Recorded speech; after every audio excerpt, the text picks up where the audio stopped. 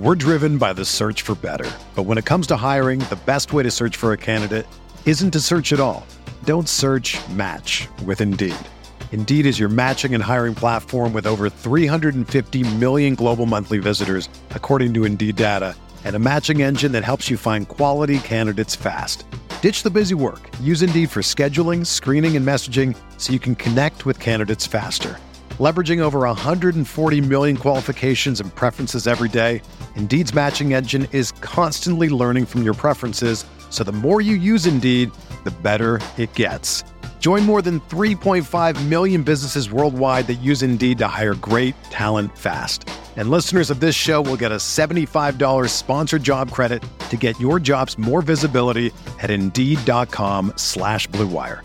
Just go to Indeed.com/Blue Wire right now and support our show by saying that you heard about Indeed on this podcast. That's Indeed.com/Blue Wire. Terms and conditions apply. Need to hire? You need Indeed. What's up, y'all? It's Drewski, and I've teamed up with Mountain Dew to produce a hilarious new basketball podcast called The Dew Zone with Drewski. Learn the backstories of your favorite ballers and celebrities like Jamal Murray. Did you have like a favorite team? Was it the Raptors at the time or no? Was the Raptors even started around that time? Come on, bro. I ain't that old, fam. You talking like I'm 50. Taylor Rooks, Asia Wilson, and many more. You won't want to miss this. Listen to The Dew Zone with Drewski on Apple Podcasts, Spotify, and wherever you listen to podcasts.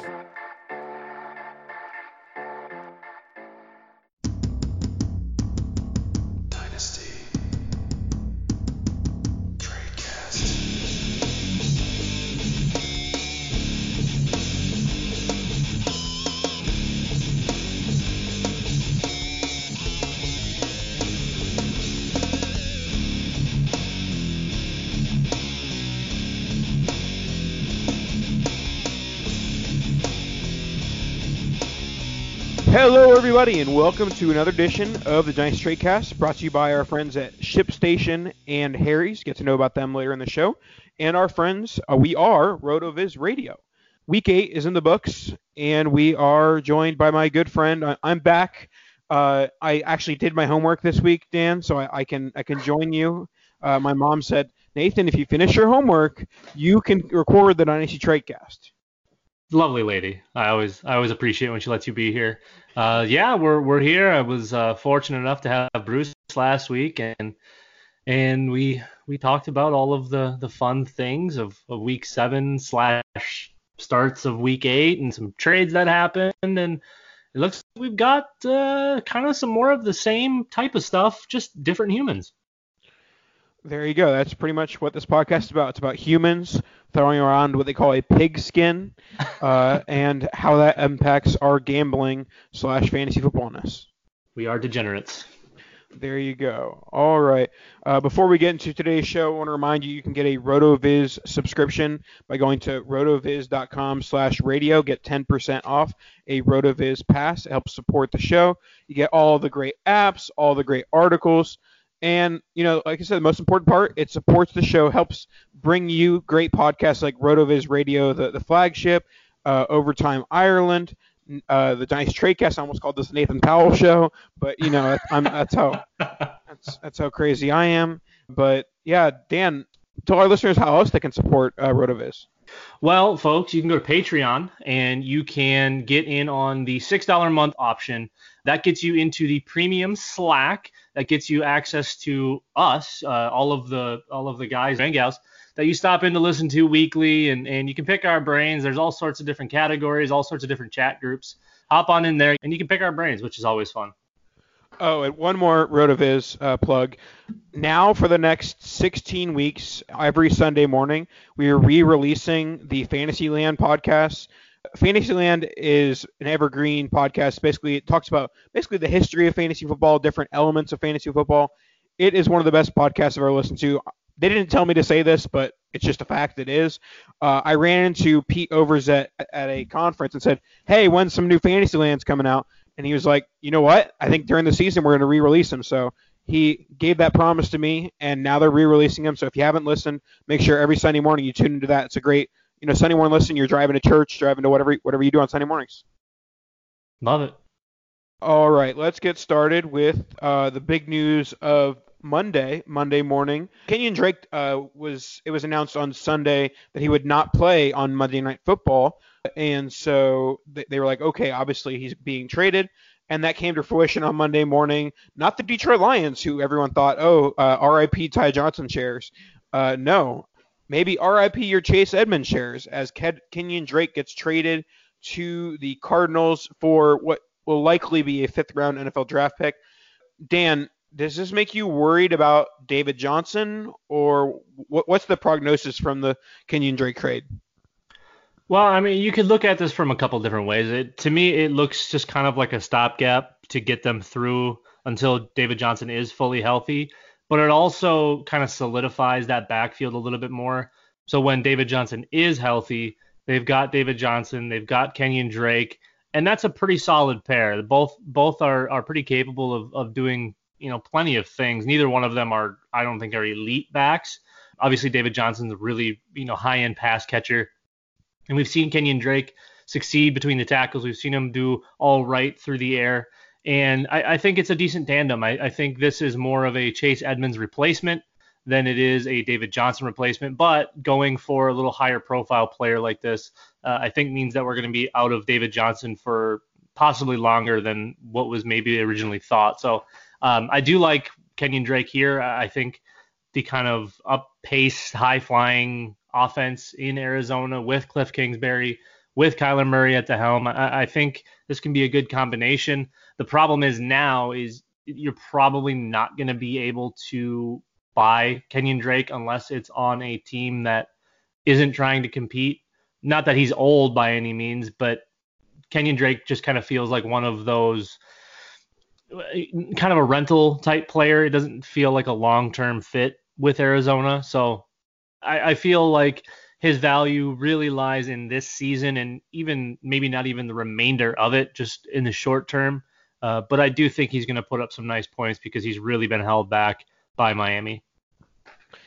Yeah, for sure. And I feel like they've kind of always had it out for him, drafting Kalen Ballage, not giving him the touches he needed, kind of a Lamar Miller type, feel to him. I don't think he's going to get the workhorse role that Lamar Miller obviously got in Houston, but I do think that Drake has a bit of a great best ball feel right now. Even with a healthy David Johnson, I think they're going to find ways to get Kenyon Drake involved, whether it's, as a running back / wide receiver hybrid or just as the third down back. I think that Drake gets the ball a lot. So, yeah, I think that this is the end for Chase Edmonds. I think that which is weird because he did have a huge game, not this past weekend, but the weekend before.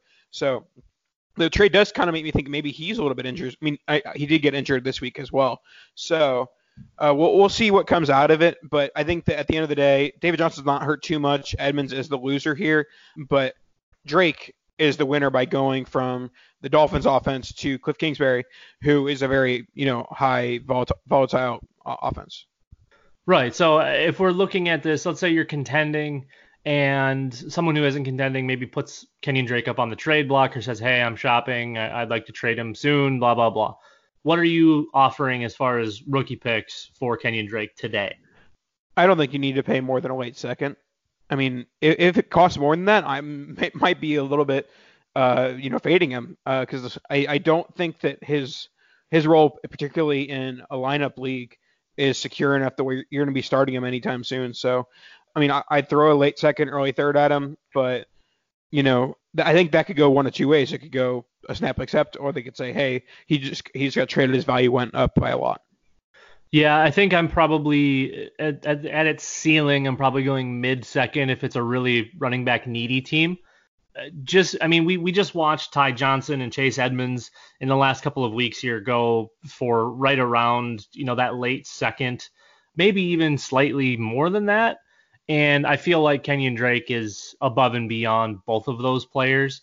And again, not that this is going to be a long-term fit because he is going to be a free agent, but I do think that he has more short-term upside than either one of those guys does. Yep, I agree. I guess we'll wrap up with talking about the Dolphins running backs here. Mark Walton is the leading carrier as we speak in the Monday night game where the Dolphins are winning 14-0. Do you think that's how that's going to be the rest of the season, that it's not the Ballard show, it's Mark Walton? Or do you think that's going to be a pretty split timeshare?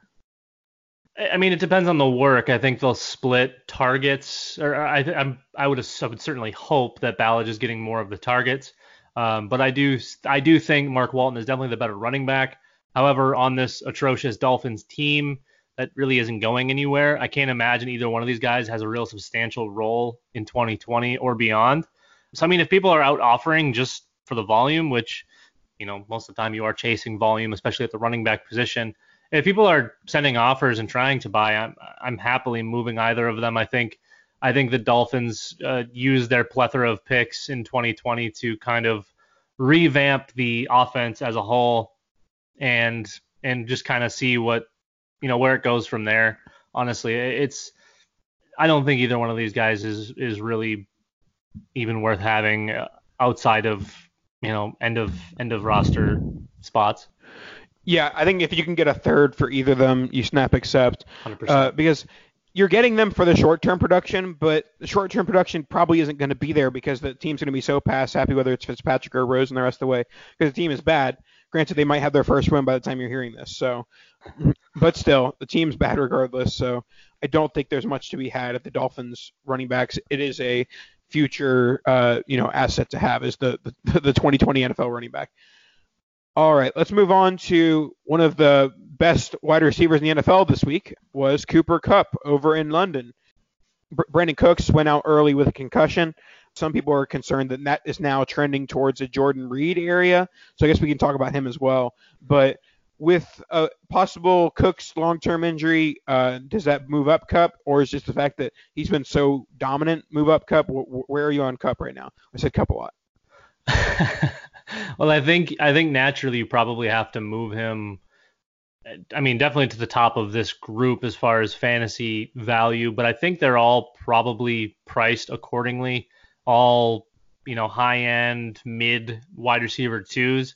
The only problem I see with Cooper Kupp is that he's still being viewed in the offense, and yes, Brandon Cooks is out right now, but he's still being viewed in the offense from opposing defenses as the third wide receiver.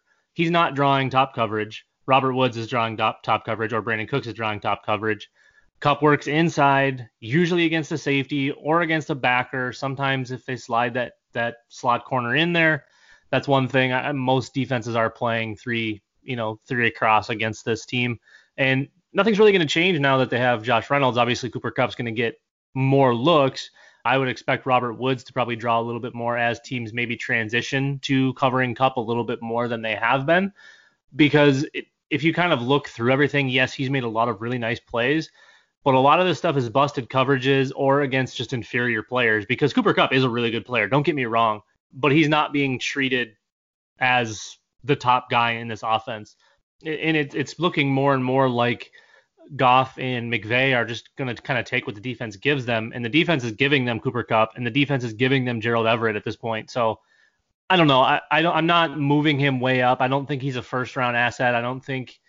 I'm still probably not taking him even in the second round, but that's just me because I'm a Robert Woods homer, and I for some reason came around on Brandon Cooks, and then of course he has his worst season of the year.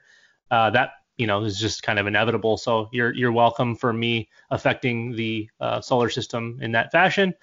And I think the big thing here is moving Josh Reynolds back onto, he's probably dropped in a lot of places. So I think he's probably one of your high-end waiver options this week.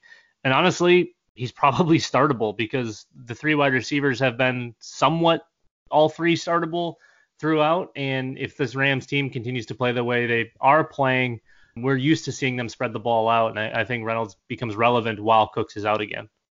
Yeah, I am. I put the first round startup question mark onto our sheet here. I don't think I'm going there quite yet, but I think he's firmly in that second round. I've liked what I've seen a lot from Kupp this year. The Rams offense really hasn't even been that good, and he's been like a wide receiver one in fantasy. So I think that Kupp has emerged clearly as the wide receiver one in Los Angeles from a fantasy perspective. You may be right in terms of the coverage and how teams are playing it, and that might impact Kupp just had an 800-yard game. We should maybe cover him with more than one player. But I think that even though he was an older rookie, I think that he has 5-6 years of low-end wide receiver one, high-end wide receiver two production ahead of him. and that's an offense that I like, because I think Jared Goff is better than he played earlier in the season. So I'm big on Kupp right now. I think that he's worth 2.5 first and worth that second round startup pick. That's fair. I'm not gonna slight you for that at all. I mean, that's probably where a lot of people will start taking him. I mean, we've seen Brandon Cooks go in that spot over and over and over again, and now he can't stay healthy. So, another guy in a similar role. We've even seen Robert Woods sneak into that late second, early third spot when he was kind of Jared Goff's binky. So, yeah, I mean, it's hard not to put Cooper Kupp there. All right, let's move on to a pair of big performances from a pair of big rookie running backs. We had Miles Sanders and David Montgomery. Miles Sanders had a big, I think it was like a 60, 70-yard touchdown run, and David Montgomery, after Matt Nagy said, hey, we're going to run the ball more than 7 times. Well, they certainly did that. They didn't allow Mitchell Trubisky to throw the ball past 5 yards. But that was to the benefit of David Montgomery, as he had his first big game, had a few touchdowns, I think over 100 yards as well. So what's your big takeaway from these two? Is there one that you're moving up higher than the other?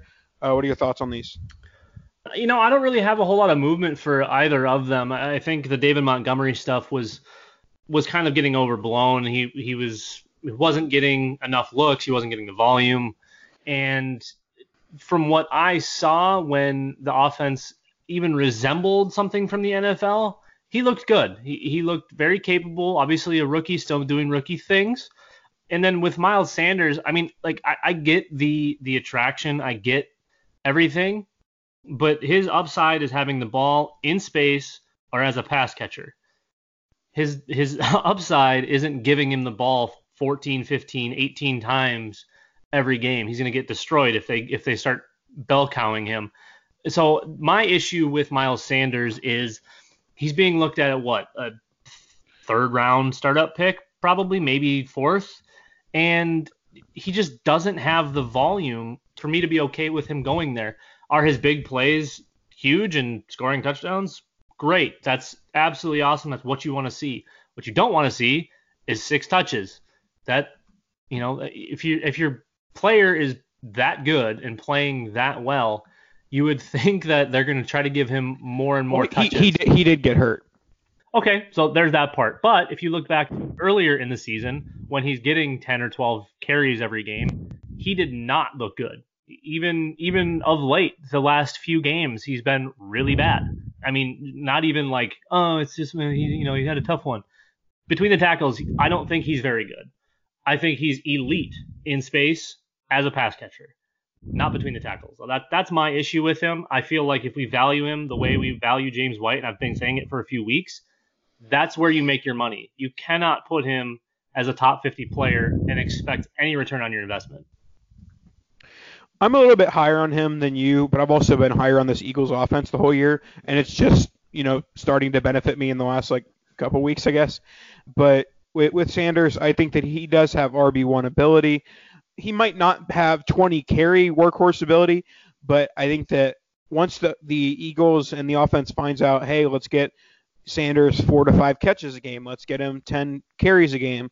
Like, once he gets in that zone of where he should be in terms of a guy who does well in space, then I think that he's an RB2 in fantasy, which is a very good thing for a young running back. And to David Montgomery, I've been a bit up and down on him. In college, I was like, this guy's like a volume guy averaging like 4.2 yards per carry at Iowa State. And then he was drafted in the 3rd round of the NFL draft, and I was like, oh, that's pretty high. It's higher than I thought he was going to go. And he's in a situation where, yes, they have Tariq Cohen, but he is on a team that he could very well get that 20-plus carry, and he does have the body for that as well. So I still prefer Sanders to Montgomery because I think that he's more talented, but Montgomery does have the profile and the offense to get more volume in the short term. Yeah, for me, volume is everything, and I think that lies with David Montgomery. If we were talking about Miles Sanders on a different team in a setting that doesn't have a coach that historically doesn't have a running back dominate touches, I think we're having a completely different conversation. And and going back to what I just said, is that's probably my biggest issue is not only is he not getting the volume now, looking at Doug Peterson's history, he doesn't have running backs dominate touches. And you can say, oh, he hasn't had anyone like Miles Sanders. The last time he had a running back dominate touches was 2013 Jamal Charles All-Pro season. That's the last time. He still coached him in 2014, where he did fine, but he didn't dominate touches. He's been doing a running back by committee literally since Jamal Charles All-Pro season. So I think looking at what we can look at with Doug Peterson and the way he uses running backs, that should probably be a bigger red flag to people than it is, because he's going to use Jordan Howard the way he's been using him. He's going to find ways to get Miles Sanders in space, but he's not going to have enough volume for me to be okay taking him where running backs that get volume are being taken. Okay, and now that I'm done getting all upset about Miles Sanders and Doug Peterson, all of that stuff, I want to talk about something that doesn't upset me. That's one of our friends, lovely sponsor of the show, ShipStation. And of course, we've got holidays on the way. The big rush is coming. So if you sell stuff online, you better get ready with ShipStation. With more people buying online than ever before, honestly, I don't even think people go to the store anymore. Pretty much everyone shops online. You've got to be able to ship orders out quickly, effectively, and affordably. And honestly, you couldn't look any further than ShipStation. Problem is how do we keep track of all those orders, you ask? You know, how do we decide which courier we're going to use, where we're going to send things? Or is this really the best rate? Well, thankfully, ShipStation can help. With just a few clicks, you'll be managing orders, printing labels, and getting those products out the door and delivered in time for the holidays. No matter what you're selling, or where you're selling, on Amazon, on Etsy, your own website, wherever, ShipStation brings all your orders into one simple interface, making them really easy to manage from any device, even your cell phone.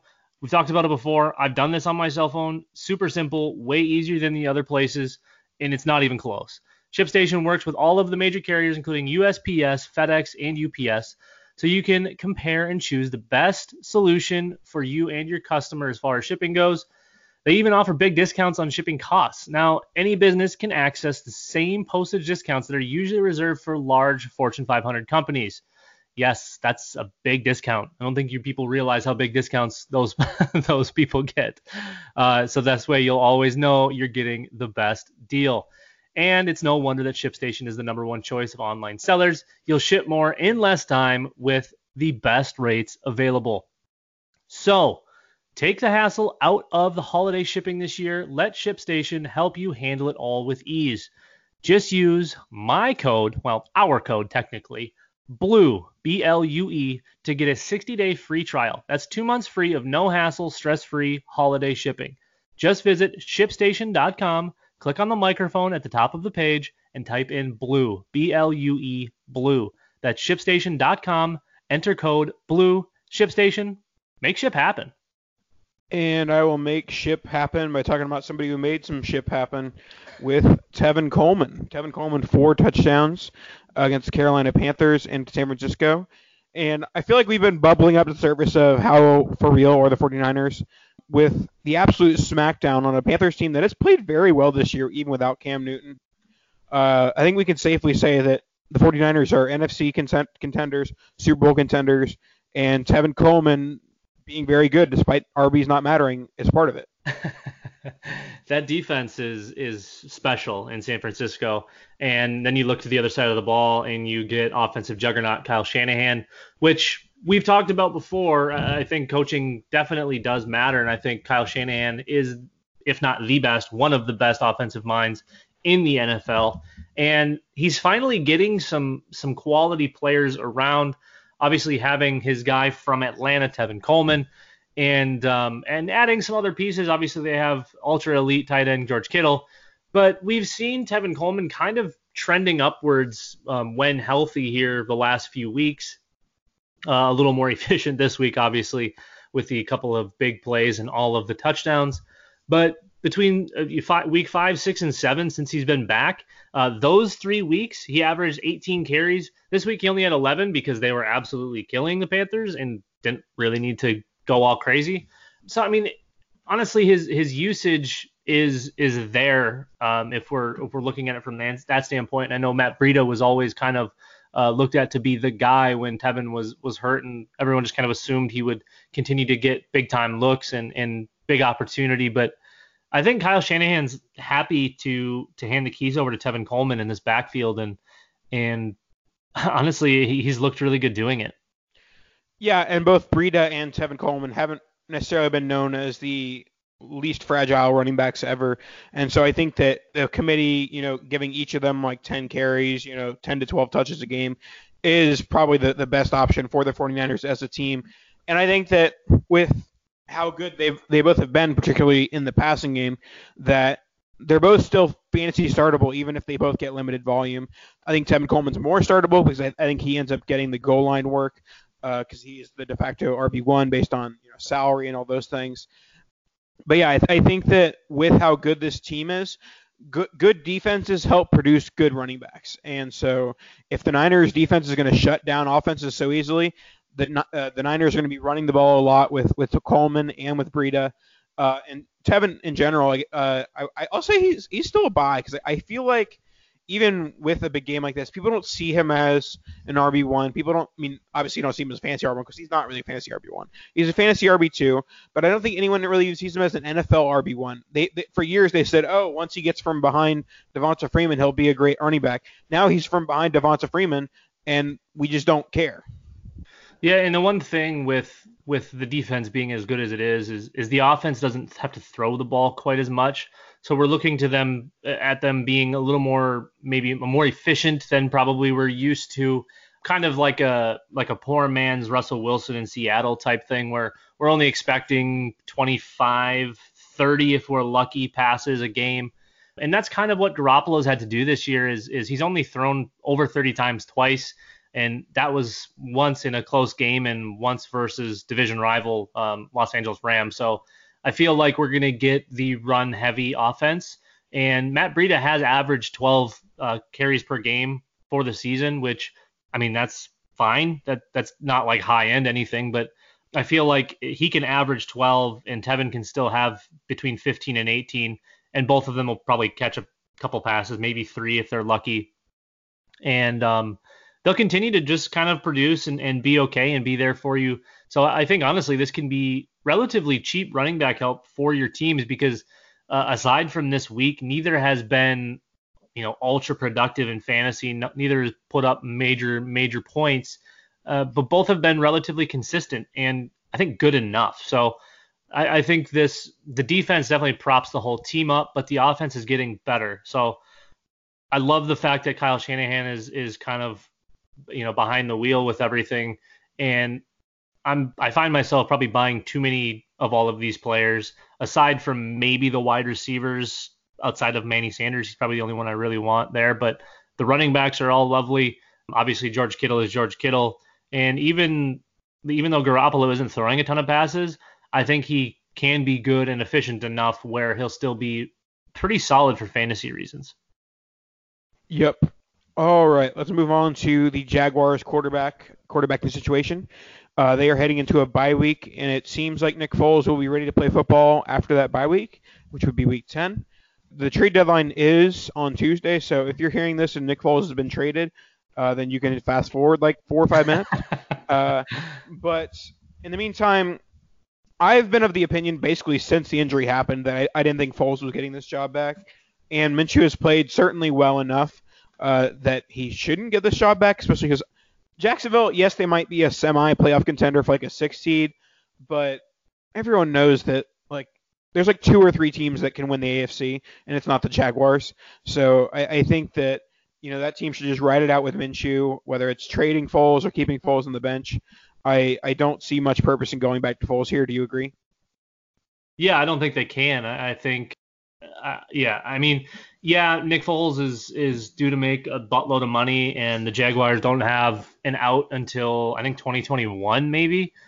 But you can't take Minshew out. He's played too well. The team has been doing well, and there's just no reason to make the switch. It's not like you're bringing Drew Brees back and you're pulling Teddy Bridgewater.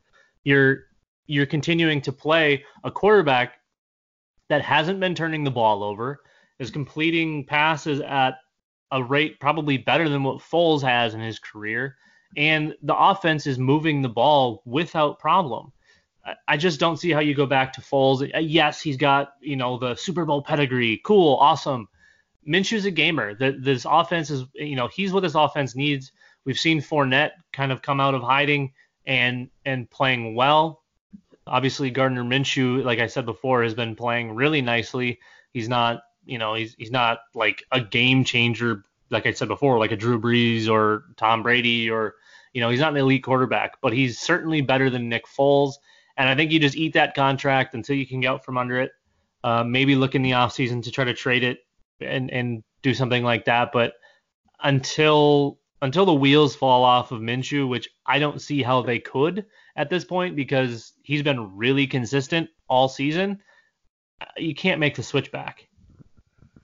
Yeah, certainly not. And I guess while we're talking about the Jaguars, obviously the top two are Chark and Westbrook, but Chris Conley has shown some flashes, and Keelan Cole actually scored a touchdown, frustratingly. Is Chris Conley enough to be worried about D.D. Westbrook? I know you were a big fan of his. Does Conley hurt his upside at all? No, I don't think he necessarily hurts the upside, but I think he's certainly a really nice stash type player and a bench guy because of, DD's had a couple missed games now, or at least, been injured. So I'm not super worried about DD. I think it if anything is kind of a next man up, because I feel like the Jags have kind of always done that with their wide receivers, whether it was Allen Hurns, Allen Robinson, all the way up through now until we've got DJ Chark, D.D. Westbrook, Chris Conley, Keelan Cole, who was there for the garbage time Bortles bit. Yeah, I feel like they're just kind of nice guys to have on the roster. Obviously, DJ Chark is the one really to own here.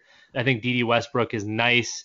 And he was getting plenty of targets and stuff. So I don't feel like Chris Conley's taking any work. If anything, they start going more three wide receiver sets and maybe leaving Fournette back there solo or not having two tight ends or whatever they run. I just feel like the passing offense has been really good with DD out there and in combination with DJ Chark that you can't really screw up that tandem. Now let's assume Minshew has the job for good. What Superflex rookie pick value would you put on him right now? That's a good question. I feel like he's probably like a late first, but I feel like it's one of those where I would be offering a second and like a high upside wide receiver or a potential running back or something like that. Like 201 and Chris Conley. Well, I don't think that's getting it done, but you certainly could try. I feel like 2 seconds would be more palatable to me than a late first. Yeah, I could see that. I think that he's right around that fringe late first, early second type value. I don't think he's too much of a risk to lose the job at this point, but we'll see throughout the offseason. So I wouldn't go spending a mid first, but if you can get him for a late first value, I'm fine dealing if you're a team that has a bye, I'm fine dealing your first right now for Minshew. If you need a quarterback, obviously.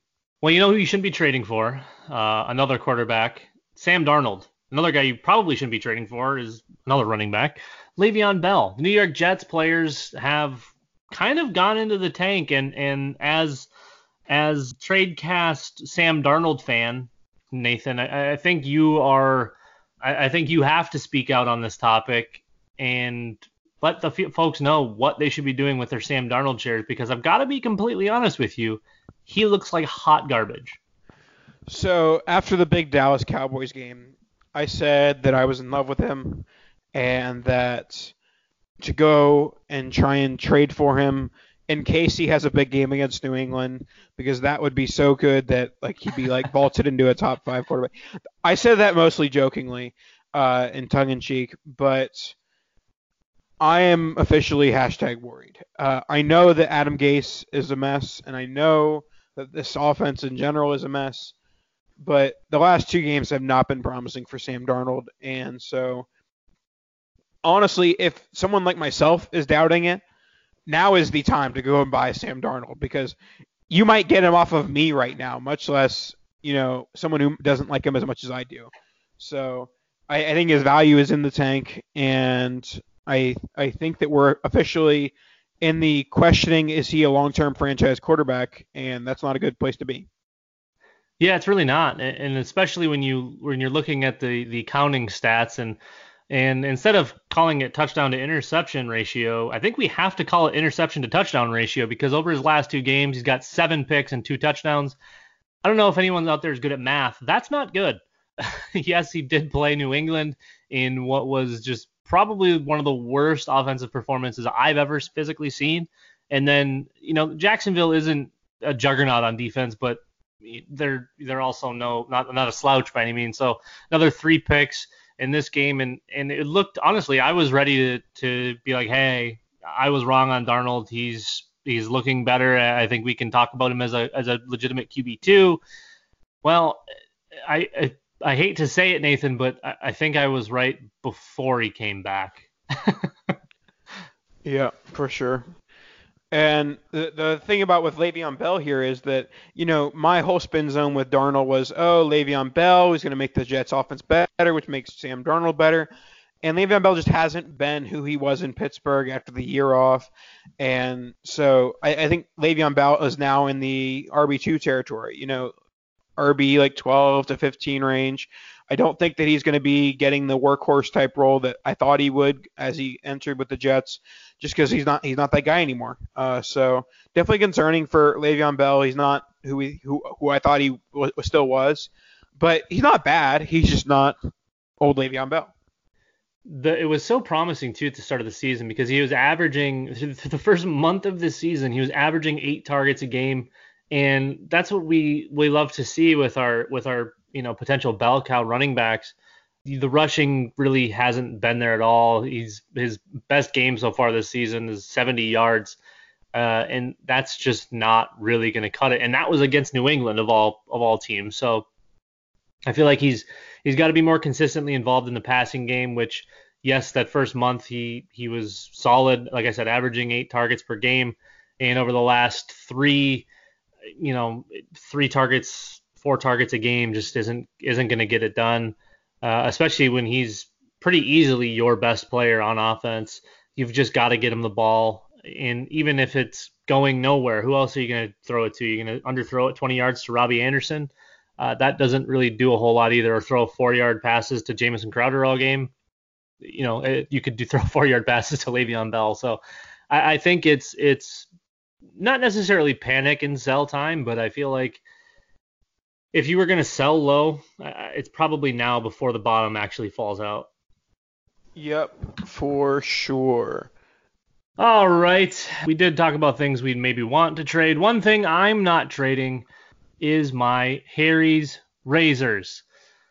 Most humans have been shaving for thousands of years. Nathan hasn't been shaving for probably about 6 months, and I've been shaving about 3/4 of my face for, I'd say, about 2 weeks.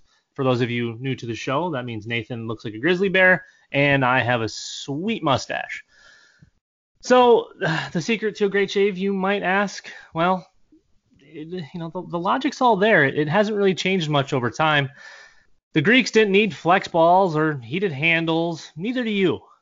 It's why Harry doesn't overcharge you to add gimmicky crap onto their razors. They just give you the good stuff. They give you what you need to get that nice close shave every single time. They focus on delivering what actually matters: sharp, durable blades at a fair price.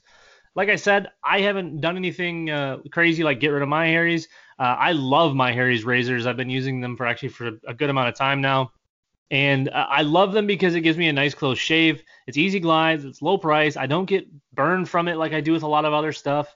It's honestly, they're the best around, and I don't think it's necessarily close.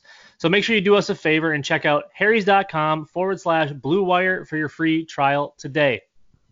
Harry's is a return to the essentials: quality, durable blades at a fair price, just $2 per blade.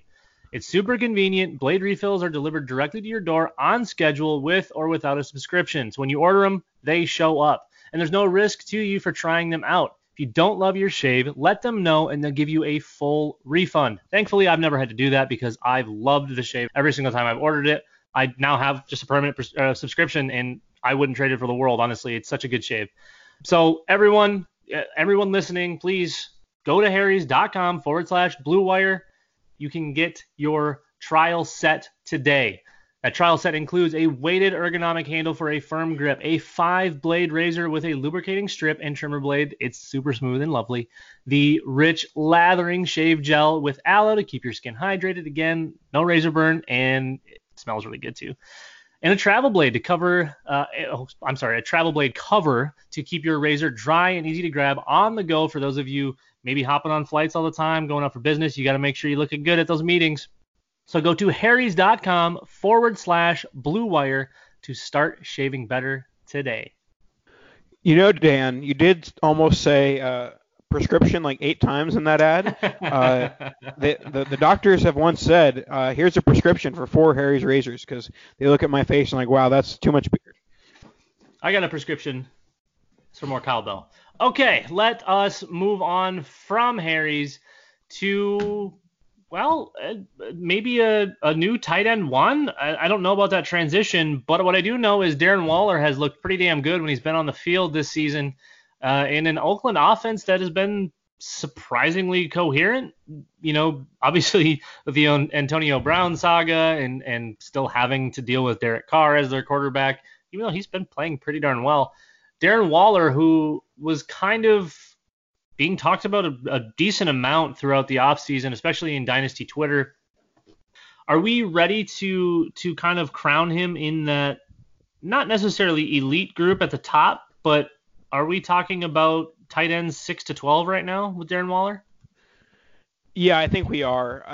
I asked you before the show if we had talked Darren Waller recently, because my take throughout the month of September, basically, and even into October, was sell him while you can. Foster Moreau is a good talent behind him, and you know they're not going to sign him long term. And then what did they do in October? They signed him long term. And so that messes with all my Foster Moreau shares, which I have an irrational amount of, and it proves that they have faith in him long term and that he is the tight end one in Oakland, or in Vegas eventually. So I think that he is in that. You know, it's a very fluid range of tight ends, that 6 to 12 range, that, you know, the tight end 6 could be the tight end 25 in 3 weeks. You know, that's how fluid that situation is. And I think that he's around there, 6 to 8 range right now. He's getting the targets. He's getting the touchdown. I mean, actually, he wasn't getting touchdowns. He got a touchdown this week. But, yeah, I do think even with the extension, this is a little bit a product of there's no wide receivers in Oakland. There's just Tyrell Williams, and that's it. So I still, even with the extension, blame the fact that there's nothing else really to throw there for Derek Carr, and the fact that they've been losing most of their games. But I think that he's good enough that he's a long-ish term asset right now. Yeah, he's honestly, he's the easy button for the offense right now. Obviously, Josh Jacobs has been really good, and it's easy to turn around and hand him the ball. But when you're, pulling 10 yards a clip, throwing it to your tight end, I mean, the offense is going to keep moving down the field pretty much at will. And like you mentioned before, the targets are definitely there. He's pretty consistently getting between 8 and 10, and the catches are there. I think he's averaging something like almost 7 a game through the course of the season, obviously through the bye week now as well. And the thing that wasn't coming were the touchdowns. And he had 2 in week 7 against Green Bay when he went 7 for 126 and 2. Obviously not a sustainable line, but even in his bad down week against a solid Houston defense, he had 2 for 11 and a touchdown. So when the offense is getting to the red zone, it looks like they're starting to look to him. He's catching at a high rate. He's got a decent yards per catch number. He's looking, right at about that 10 yards per catch mark, maybe even a little bit higher than that. And, you mentioned that there just isn't any wide receivers there. Well, I think the thing with Waller is he's a wide receiver convert. I mean, he is a wide receiver, just a big one. And if they can split him out, whether it's in the slot, whether they put him all the way out wide, I think he's just an absolute mismatch for just about anyone, unless you're putting a safety and a big corner on him.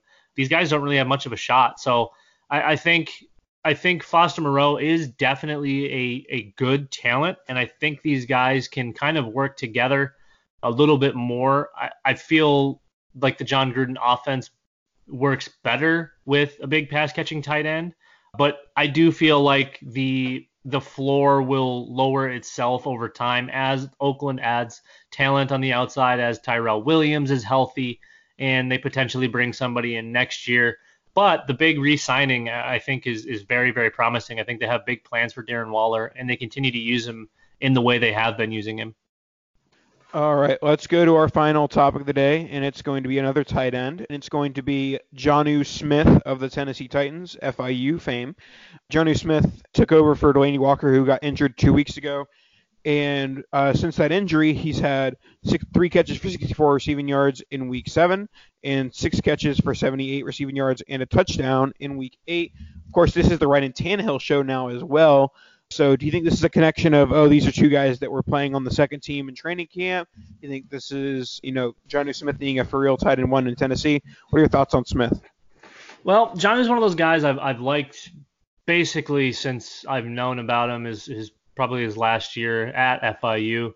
Athletic freak as far as tight ends go. Maybe slightly undersized for a tight end at only 6'3", but 250. And like I said, just an athletic monster. And he can do most everything that Delanie Walker can and was doing. And the big thing with Delanie was that he was kind of Mariota's binky while they were working together. And obviously Delanie Walker was pretty darn successful prior to that. But Jonnu to me is just a really good football player, and I've been hanging on to him going up and down, and I've never really let go of him. And he's been such a stash for so long that it's hard to say he's anything but, a really good tight end. And obviously his first couple of seasons really weren't what I had hoped for, but we all know that tight ends take a little bit to get there. He is only 24, and I think he's finally turning that leaf. 6 for 78 and a touchdown in the absence of Delanie Walker isn't by any means like a true monstrous game, but in the current tight end landscape, it's hard to ignore it. And I feel like they'll roll into Jonnu as Delanie's career maybe comes to an end, or he kind of rides off into the sunset, whatever it happens to be. But they've got to get him more involved. Obviously, they have Corey Davis and they have AJ Brown, and they have a solid running game with Derrick Henry. And the move to Tannehill just kind of tells me that maybe it was time for some changes at tight end too. So I don't know. I think Jonnu's firmly like a low end tight end 2 for me. He's not a tight end 1. He's not got the consistency of play. Doesn't have the volume. But if this is a sign of things to come, I think we're looking at a potential tight end 1. Yeah, I think that's a very loose term with the potential tight end 1, but I do think he falls into that bucket, especially with the Titans. They don't have much after Derrick Henry's not really much of a receiving threat, and then you have Corey Davis and AJ Brown, but not much at wide receiver 3. I don't think Adam Humphries is really doing much for you, and so Titans are certainly a team that is looking at probably having a different quarterback next year, likely a rookie, unless they win a bunch of games. But I think that offense is going to get better as they transition to a different quarterback away from Tannehill and Mariota, and that'll be a good thing for Jonnu Smith. And certainly as that happens, that also will lead to the exit of Delanie Walker, whether it be retirement or cap casualty. Yeah, I think they drafted Jonnu to be the eventual replacement for Delanie Walker, who has been good for them, who was good for San Francisco, and I think it's probably just that time. And like I said before, it's not like Jonnu's old by any means. He's only 24. This is his 3rd season. And I'm just kind of hoping that this week was a sign of things to come, because he did look good, and I do truly believe that he is a good tight end. And this was truly a good episode of the Dynasty Tradecast, brought to you by our good friends, like we said, ShipStation and Harry's. Thanks, guys, so much. Make sure you rate and review the podcast. Give us 5 stars. Say how great we are. Say how we haven't had too many technical difficulties lately. I know I just jinxed it. I also had a technical problem with saying the word technical difficulties. But Dan, any last thoughts? Do I have to say kadoosh? I can say it. Kadoosh! Oh.